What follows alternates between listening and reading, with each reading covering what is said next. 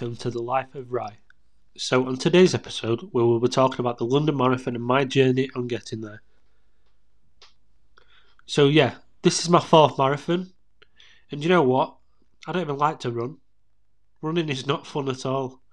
This lockdown, I've put on 2 stone, and to be quite honest, I need to get rid of this belly. I'm not going to lie. I feel that it'll be extra special though, this marathon. It'll be good. So I'm doing this London Marathon for the mental health charity Mind. I feel that this year is going to be extra special because our mental health is important, and I want to be able to run this London Marathon, with pride, knowing I'm making people happy, knowing I'm making people proud, and raising money for an amazing charity. I feel like Mind is important.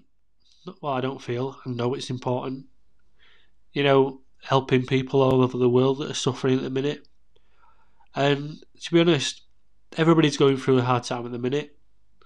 But you know what? We all can get through this together by supporting one another, by being there for each other, by being kind. But I want to do this marathon because I know people. I've got friends that have lost family members. I've got friends that are going through a hard time at the moment. And to be honest, even the people that I don't know, I want you to understand. I want you to know that I am doing this for you.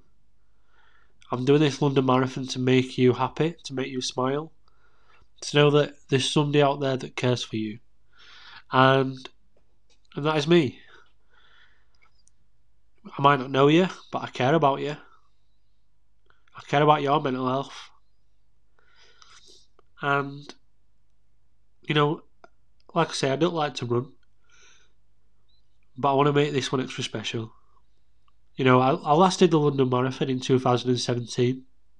I did the marathon for the homeless charity Crisis. Crisis is a charity where they help the homeless and the less fortunate that are going through a hard time as well.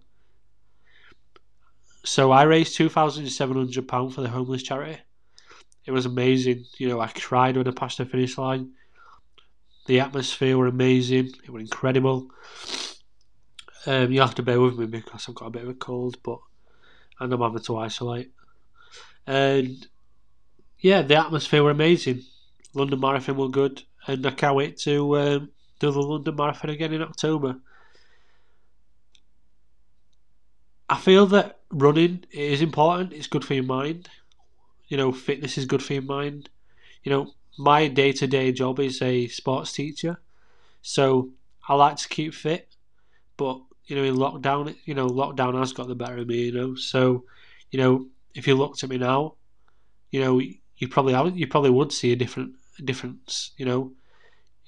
Back in 2018, I was a bit skinny. I needed to put weight on. I was trying for ages and ages. And as soon as the lockdown hit, boom, put weight on. I put 2 stone on. So now I weigh 11 stone 5.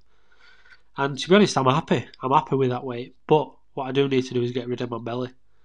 I feel that fitness is important. I feel like doing something you love is important. Running, it is important, yeah. Walking is important. Finding something you love is important.